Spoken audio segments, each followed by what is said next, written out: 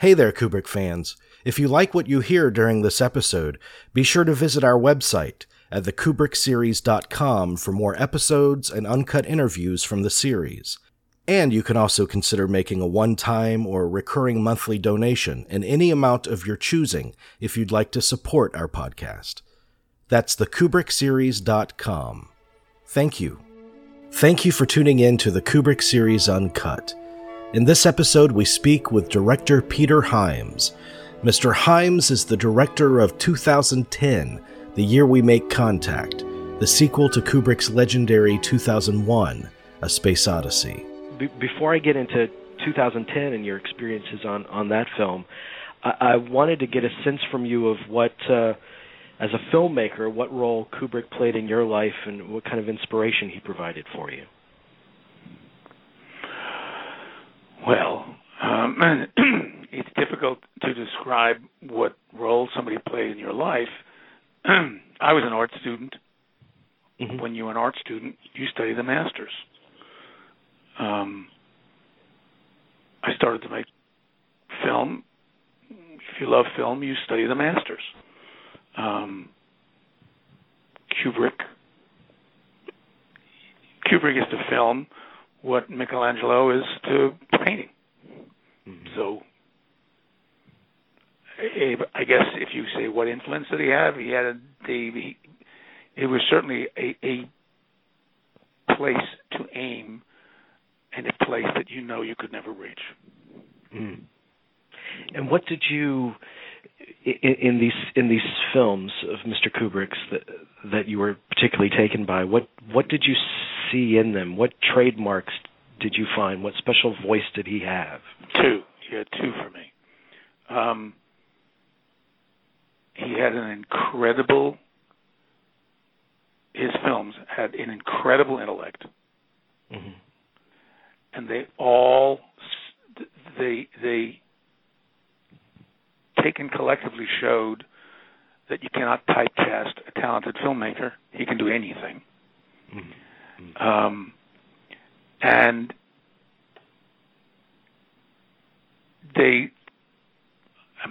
I'm a cinematographer, and I thought his work was startlingly beautiful, and difficult. Mostly, though, it's the intellect and the sense of humor, and the kind of inability to accept limits, and it's very, for someone like me, it's thrilling to go to a movie and see a film that you never could have done as well. Mm. It's thrilling. To just go and walk out of a movie theater and go, shit, I never could have done that. It's really exciting. Yeah. And I don't think anybody could ever leave a theater seeing a movie by Stanley Kubrick thinking anything other than that. There's a couple of things you mentioned there. I'm glad you mentioned the sense of humor, because there is a dark humor in a lot of his films that I think people miss out on. Oh, I don't know how anybody could miss out on the humor when you're talking about movies like Dr. Strangelove and Lolita and Clockwork Orange. Yes, those are the most kind of obvious humorous films, I think too. I don't think Paths of Glory is a battle of laughs. Yeah, but he had an incredible intellect and an incredibly intelligent sense of humor, and I think one of the hallmarks of his work is a kind of cynicism. Mm-hmm. Mm-hmm. But he just was so challenging. You just couldn't wait to see what the next thing was going to be. And as a cinematographer as well, all of your films have such a special look. And in Mr. Kubrick's his cinematography, the precision and the meticulous kind of nature of the framing, and yes. What did you pick up from his visual style? Well, it was, among other things, immaculate. Much of his work was more stately. Much of his work was almost like looking at wonderful paintings. He was not afraid of shadow. We had voluminous talks about technique. He was a photographer first.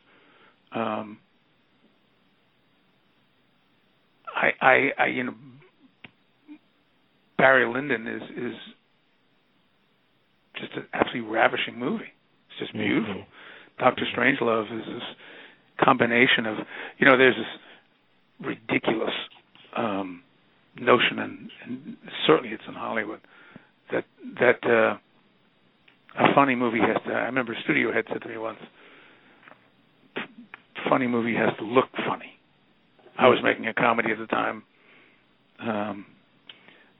with Billy Crystal, and he said, it doesn't look funny. I said, what do you mean it doesn't look funny? He said, well, it doesn't have the look of a funny film. It looks like The Godfather. I said, I wish it looked like The Godfather, except a movie can't look funny. It can only be funny. And I said, what do you think it should look like? And he mentioned the name of a comedy that he had done. And I said, well, that doesn't look funny. That just looks like crap. And Kubrick made a movie like Strangelove with beautiful photography and dramatic photography. Yet it was hysterically funny. Very much so. And I know that they're originally planning that to be a drama. I mean, as dramatic as the source material it came from, and the idea to make it into a comedy came late in the game. But the fact that it is a comedy, it brings out deeper truths. Well, about it is a comedy, and it isn't. Yeah. Because you're younger than I am. I saw that movie and I was in school, and it was when we had gone through the Cuban Missile Crisis and Cold War was around and flourishing and doing very well, thank you very much.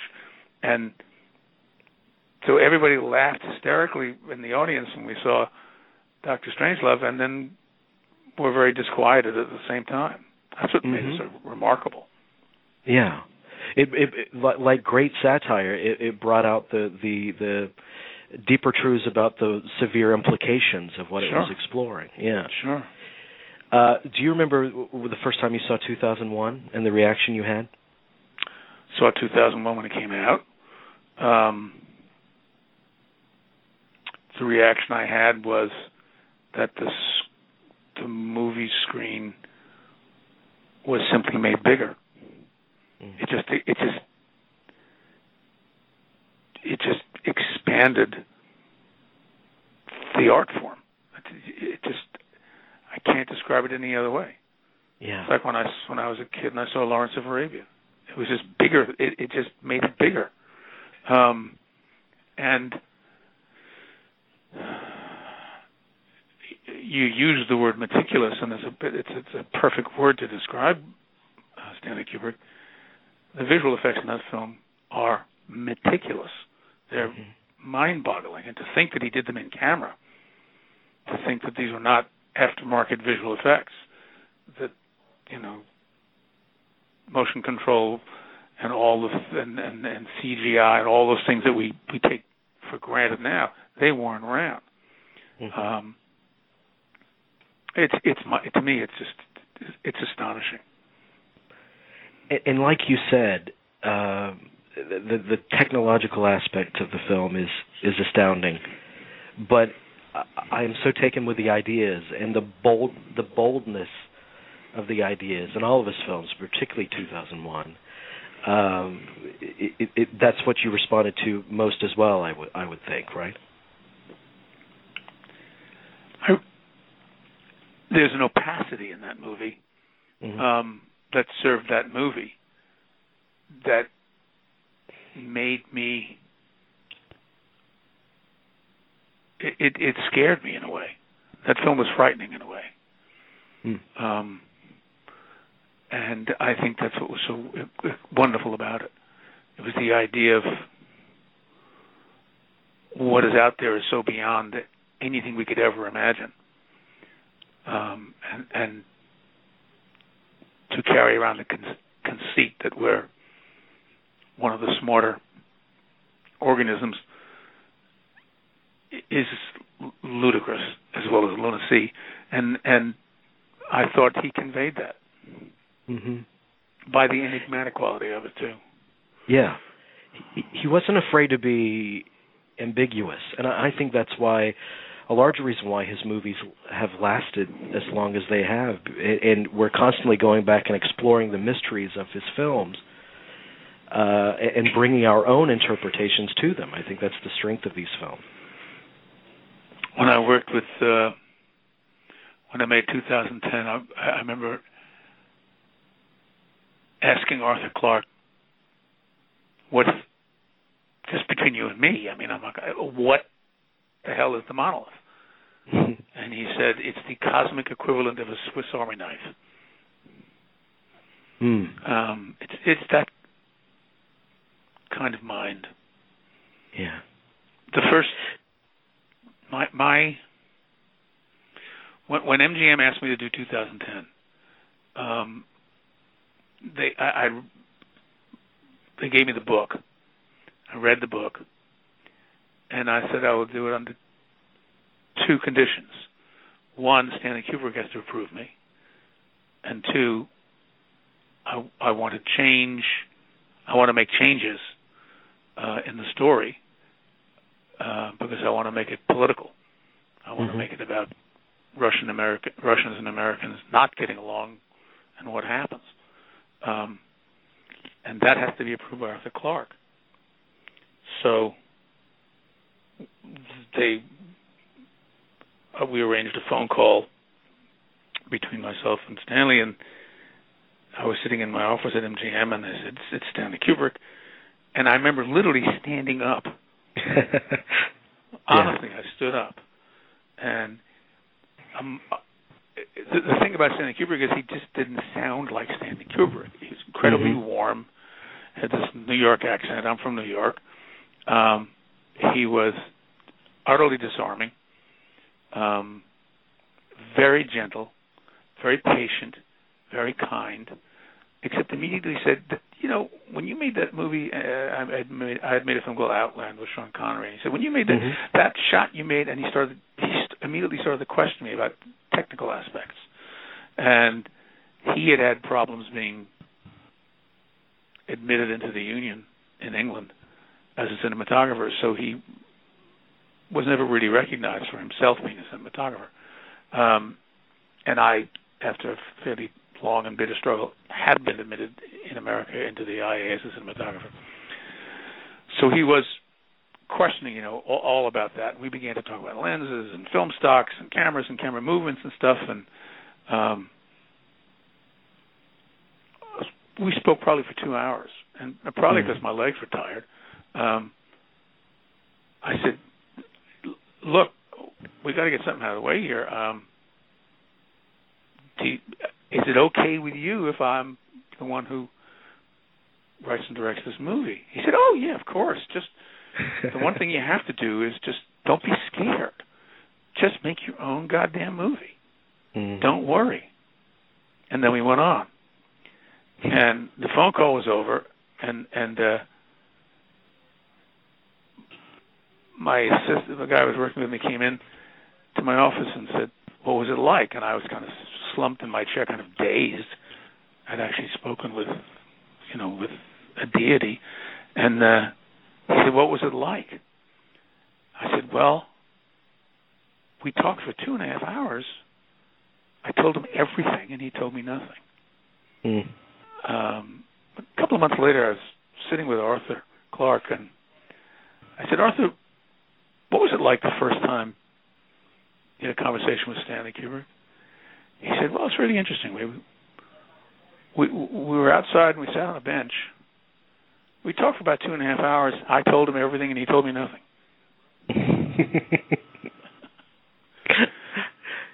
He was endlessly inquisitive. I mean, unbelievable. That's yeah. You know, and he was so acute.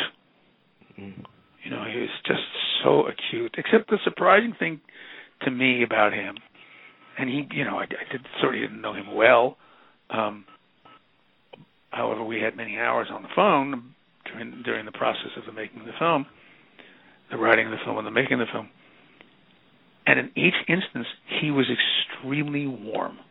He was simply very, very nice. And you know, I had this kind of Wizard of Oz complex about Stanley Kubrick, believing that he was, among other things, the smartest person making movies that ever lived, and you know, Olympian in his talent. Mm-hmm. And he just kind of wanted to get that out of the way, and so he could just talk to you and just make you feel better. Yeah. So he's actually really sweet. So when you had further communications with him during the production, did you reach out to him? Did you have questions?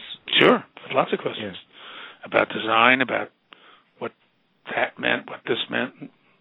Quite often, sometimes he was very elliptical, and sometimes he was very specific.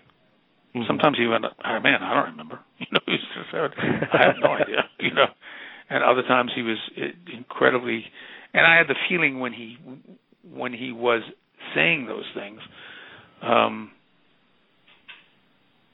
think he remembered everything. I think just some things he wanted to reveal and some things he didn't. Yeah.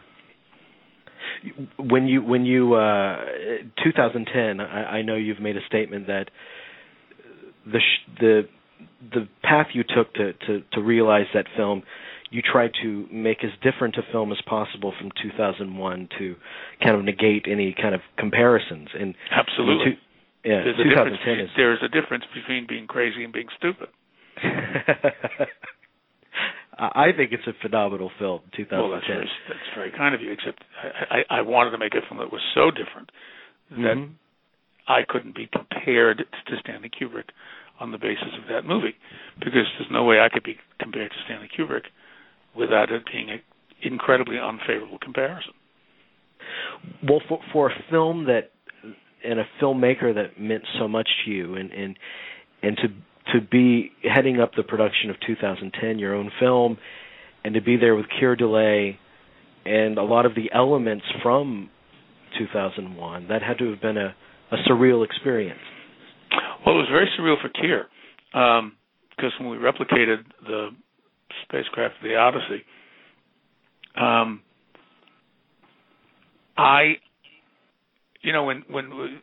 I recorded the voice of Hal before I shot, so that the actors could actually act with the voice of Hal. And I located Douglas Rain, and he came over and did Hal. And it was Hal. And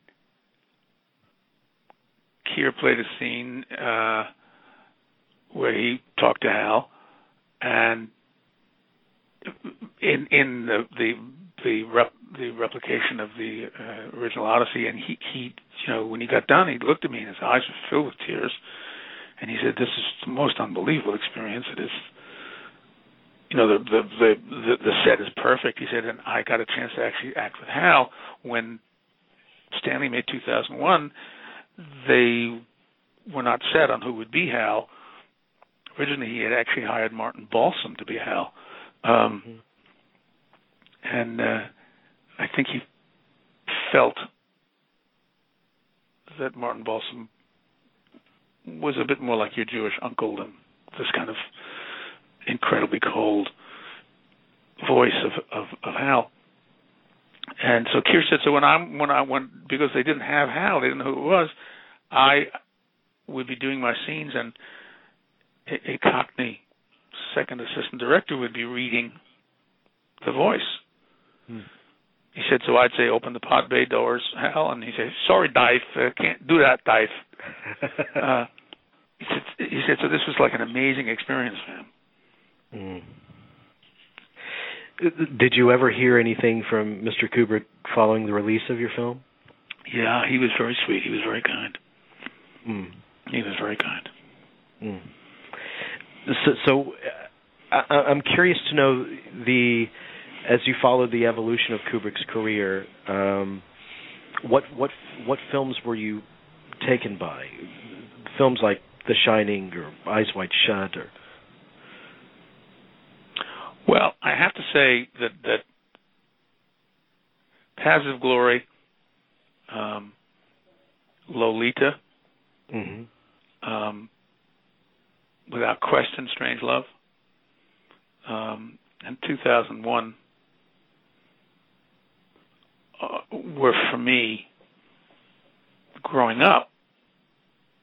I mean, they were the yardsticks by which everything would have to be measured by, and would always fall short. I mean, they were just beyond belief. I remember seeing Barry Lyndon and just gasping at what it looked like. It was so beautiful.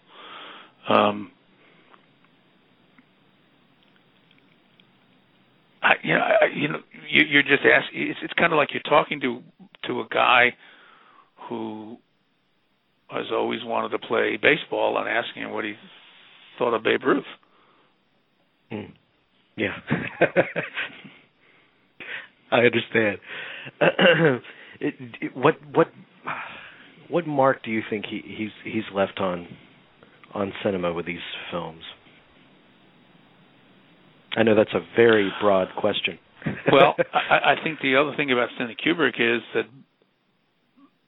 by and large, he was a very profitable filmmaker. Yeah. That Warner Brothers' relationship with Kubrick and MGM's was profitable, and it would be very, very